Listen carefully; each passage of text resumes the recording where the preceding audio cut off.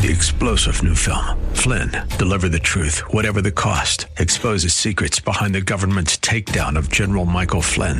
Flynn knew what the intel world had been up to. He ordered the first audit of the use of contractors. This set off alarm bells. He told the truth. He was the most dangerous person for Donald Trump to hire. They had to get rid of Flynn. Flynn, deliver the truth, whatever the cost. Available now. Watch it today. Go to salemnow.com. salemnow.com. Redemption. The very word requires a knowledge that you must be redeemed. There's a need to be redeemed. Let's talk about that next, right here on Truth for Today.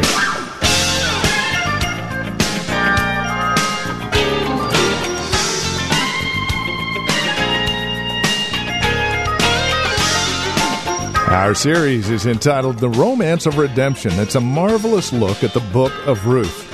And on today's broadcast, we'll take a look at why redemption is necessary. The very word requires an understanding that there is a redeeming need. And that's exactly what we're looking at. There is a required or a necessary redemption that needs to take place, which tells us that there's a dire straits for all of us. For the details, here's Pastor Phil Howard on today's broadcast of Truth for Today. In the midst of ruinous times, the sweetest thing on this earth is when people love each other. Whether it's a mother-in-law, daughter-in-law, whether you come together Thanksgiving or Christmas, it is terrible for families to fight with each other. It's terrible when hate is on any level. The greatest thing this side of heaven and this side of the cross is when you become so devoted that you can love someone. And she did it in the tumultuous era when everybody is sleeping with everybody and everybody's going to another god and going to the high places in Israel and doing the abominable in God's sight. And God says, write this down. We don't even know who wrote Ruth. It was written after the events. And we see this loyal love. Finally, we come to scene 4, and we get a picture of Naomi's perspective when she comes back. Verse 19, so the two of them went on until they came to Bethlehem. And when they came to Bethlehem, the whole town was stirred because of them. A good-sized town in this era would be about 500 people. So the grapevine went quick. Everybody knows you're in town. It's like you left Rodeo. Well, everybody can know it in a day. Rodeo's not that big, you know. But what if it's just 500 people? And so the grapevine. And the women said, is this Naomi?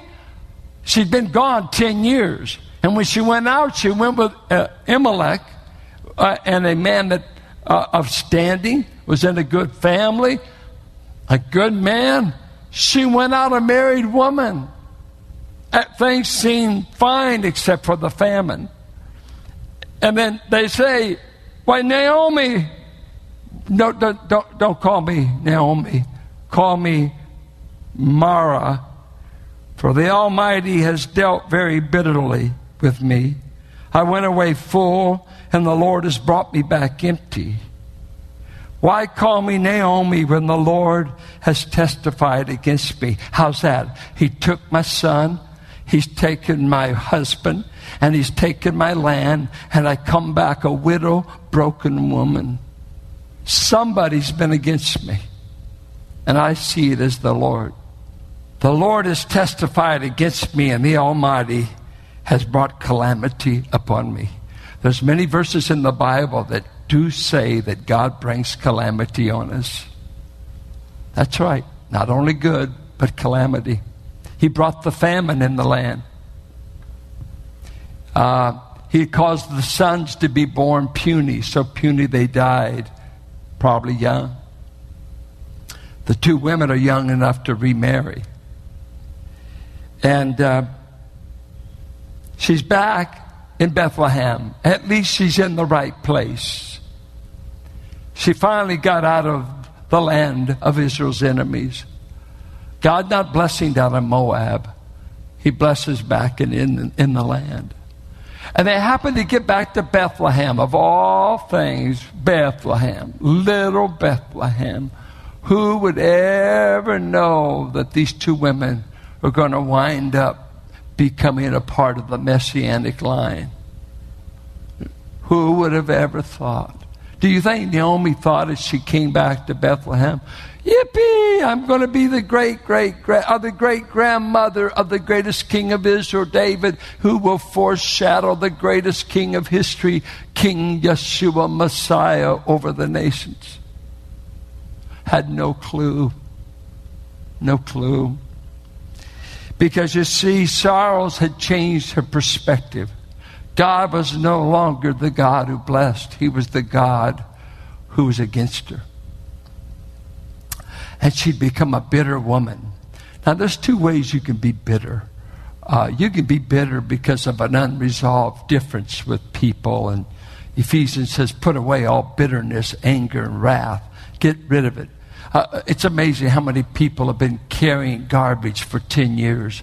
And we wonder why we can't get a smile. If you knew how much garbage was in their heart, you would be amazed they even show up. That's why they don't sing.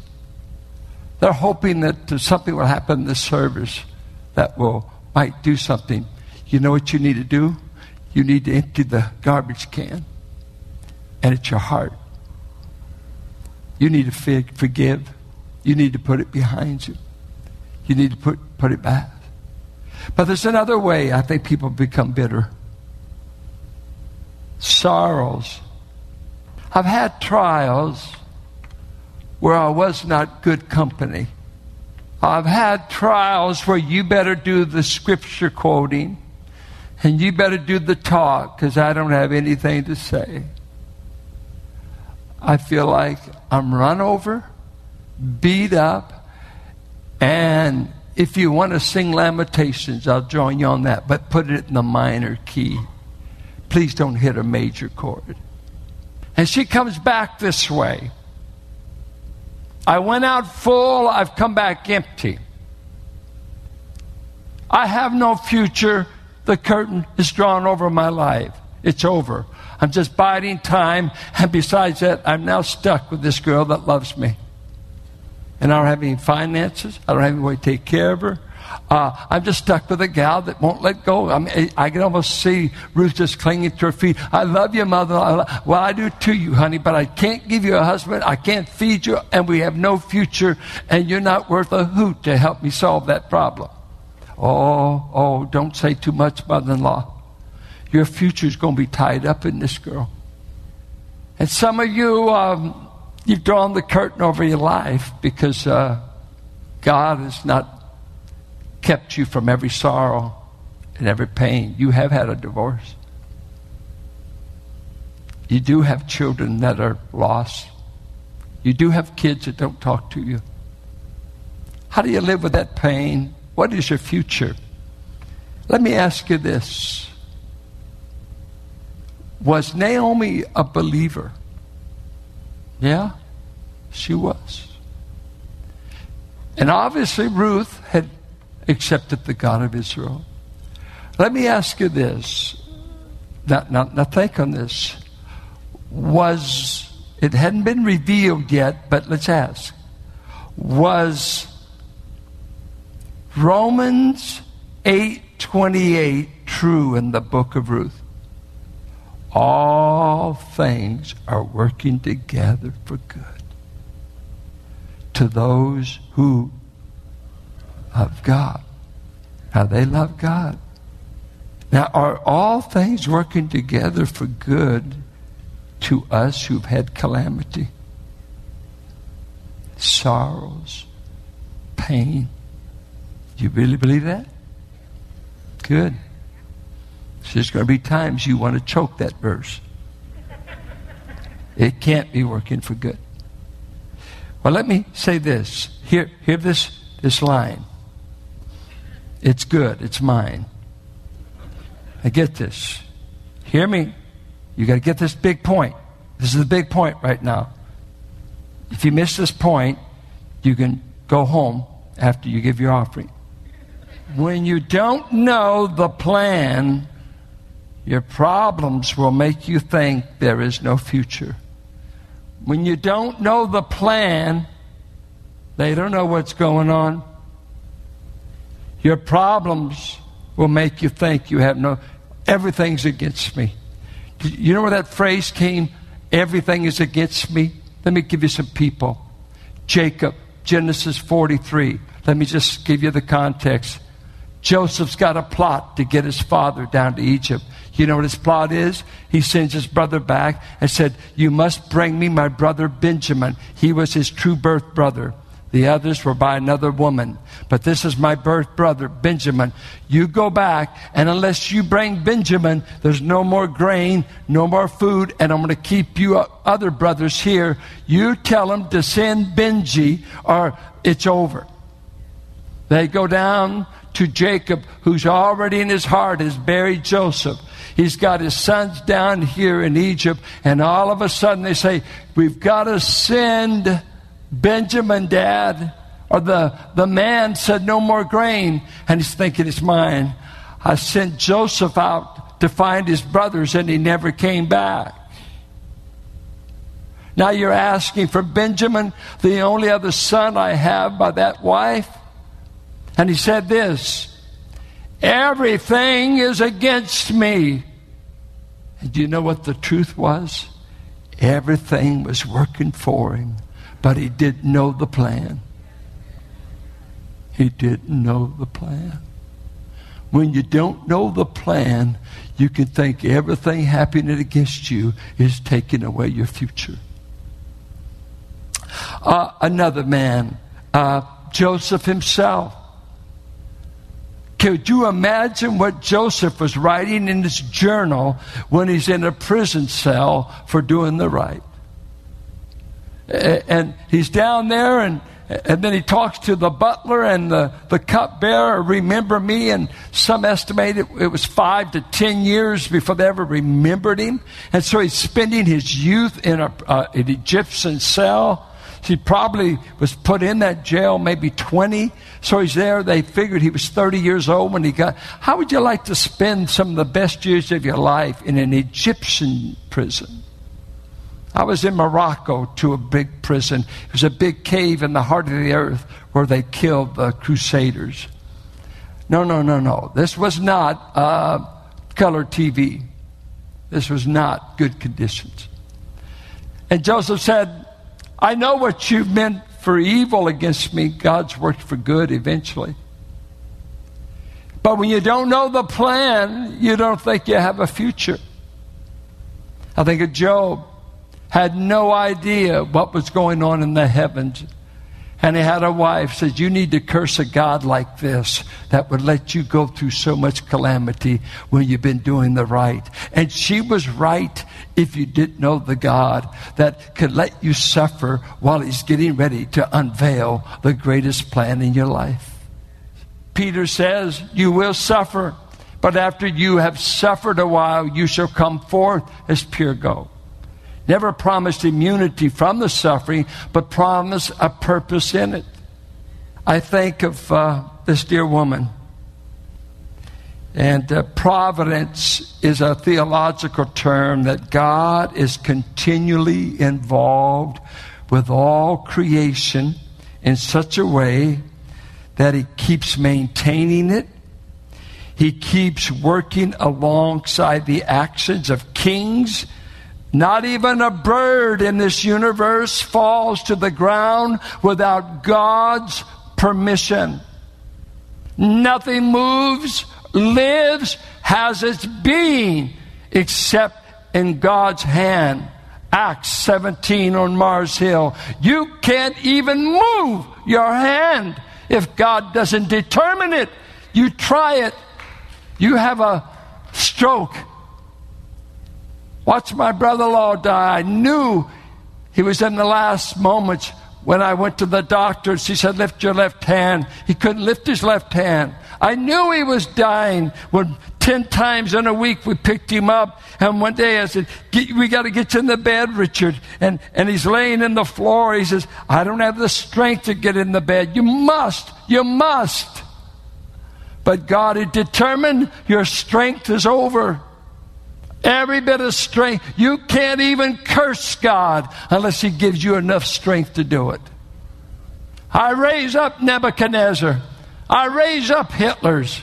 I raise up and allow the evil to even seem to be. I even allow Satan to test my servant Job. I control everything in the heavens and the earth. I'm not a God that's impotent. I'm not a God that has been trapped by man's sin or by Satan's strategies. I am God, and I have even raised up the wicked for the day of evil, but I will have the last say. This is our God. Our God. He is not a limp-wristed old man up there with paralysis. No, He is I am. I was telling God today in prayer, I am weak and I need you. And I was using I am, and as I said that a few times, I thought, I'm talking about the wrong I am. And so I just wrote in my journal, I am, and I wrote down everything, and it was kind of an ugly list. But then I put, but I serve and I am. And He's got all power, all sufficiency, all capability. He's the difference. And you know what He's saying? If I can talk to a bush, if I'm in it, I can use you, Howard. And I said, bush shining up. Here I am, bush showing up. I am, speak to a bush. And that's why God saved you. He can do something even with you. And the best we can call you is Brother Bush, Sister Bush. If you don't like that, He called you a cracked vessel in 2 Corinthians. We are vessels, containers of the message. But the word He used was ostraca. You're the kind that breaks every 8 days. It was real cheap pottery. They put the water in it. It broke every 8 days. And He said, you're a crackpot. But I want to put my message in you. I want to put my message in you. And if I don't hold you together, you'll fall apart. And so old Moody said, the only way a cracked vessel can remain full is under the fountain. You got to stay under the fountain. You're cracked. You leak. You can't hold much. You got to remain. Jesus said it this way. You got to remain in contact with the vine. You can't do squat without me. That is the nice vernacular of America. You can do nothing without me. Try it. It'll ruin your life. So, what do we learn? God knows right where you are, even in a famine. 2, pain, loss, all have the threat of changing your perspective on God's will for your life. Dear child of God, I don't know what you're going through or in. And dear man or woman of God that is a church attender but not a believer, my heart aches for you because in your ruin there's no hope but Jesus. There's no future except in Jesus. And if you don't accept the kinsman redeemer, you have no future but eternal separation from God. I say that with no joy. If I could, I would eliminate the doctrine of hell. But I don't love any. I can't even be compared to how much God loves, who said, I'll separate you from me for eternity if you don't run to my Son. I won't separate you because you're ruined. I won't separate you because you're in sin. I won't separate you from your bad genealogy and your bad family tree and this sin and that. That's no. It's where will you go with your ruin? Will you run to Jesus? Or will you say, I choose to suffer alone? And I'll go to the idle fixes of this world. They will all leave you thirsty, empty, and ruined. But if you're a child of God, there's meaning in the sorrow. There's meaning in the pain because there's a plan. God wants us to be a people of joy in our pain because we know He has a plan. I know the plans I have for you, Israel, for good, for a hope. Jeremiah 29:11. I just heard Steve Green sing a song while I was studying. I was playing, and I wrote down the words. I got it. They're not exactly right, but this is what I got. You don't have to have the plan in hand. I don't have to have the future in sight. I just have to follow you. By faith, obey you. My assignment is to follow you, not to know the future. And so I don't know what your ultimate future is going to be. I don't know how it's going to work out, whatever you're going through. I don't know. I don't know how that cancer is going to work out. I don't know about that economics. I do not know. And you probably don't know for sure. But you know what? All you've got to be sure of is I'm going to follow the one that does know. I'm going to follow Him. I'm going to follow Him. May God help you in your sorrows, in the ruinous things we go through as humans. There is a Redeemer, and He will go with you and be with you. And it's this marvelous, marvelous love story. I'll try to do it in 4 sermons. I'll go next week. Then we have a 2-week break because we're having Steve Fernandez. Then we're going to have Robert Richardson on the 1st. I'll come back to it in October eventually. But if you would read Ruth and keep looking for the word redeem, redeemer, kinsman, 23 times. It's the picture of the Redeemer. Our Father, He would still be ruined if there was no Redeemer.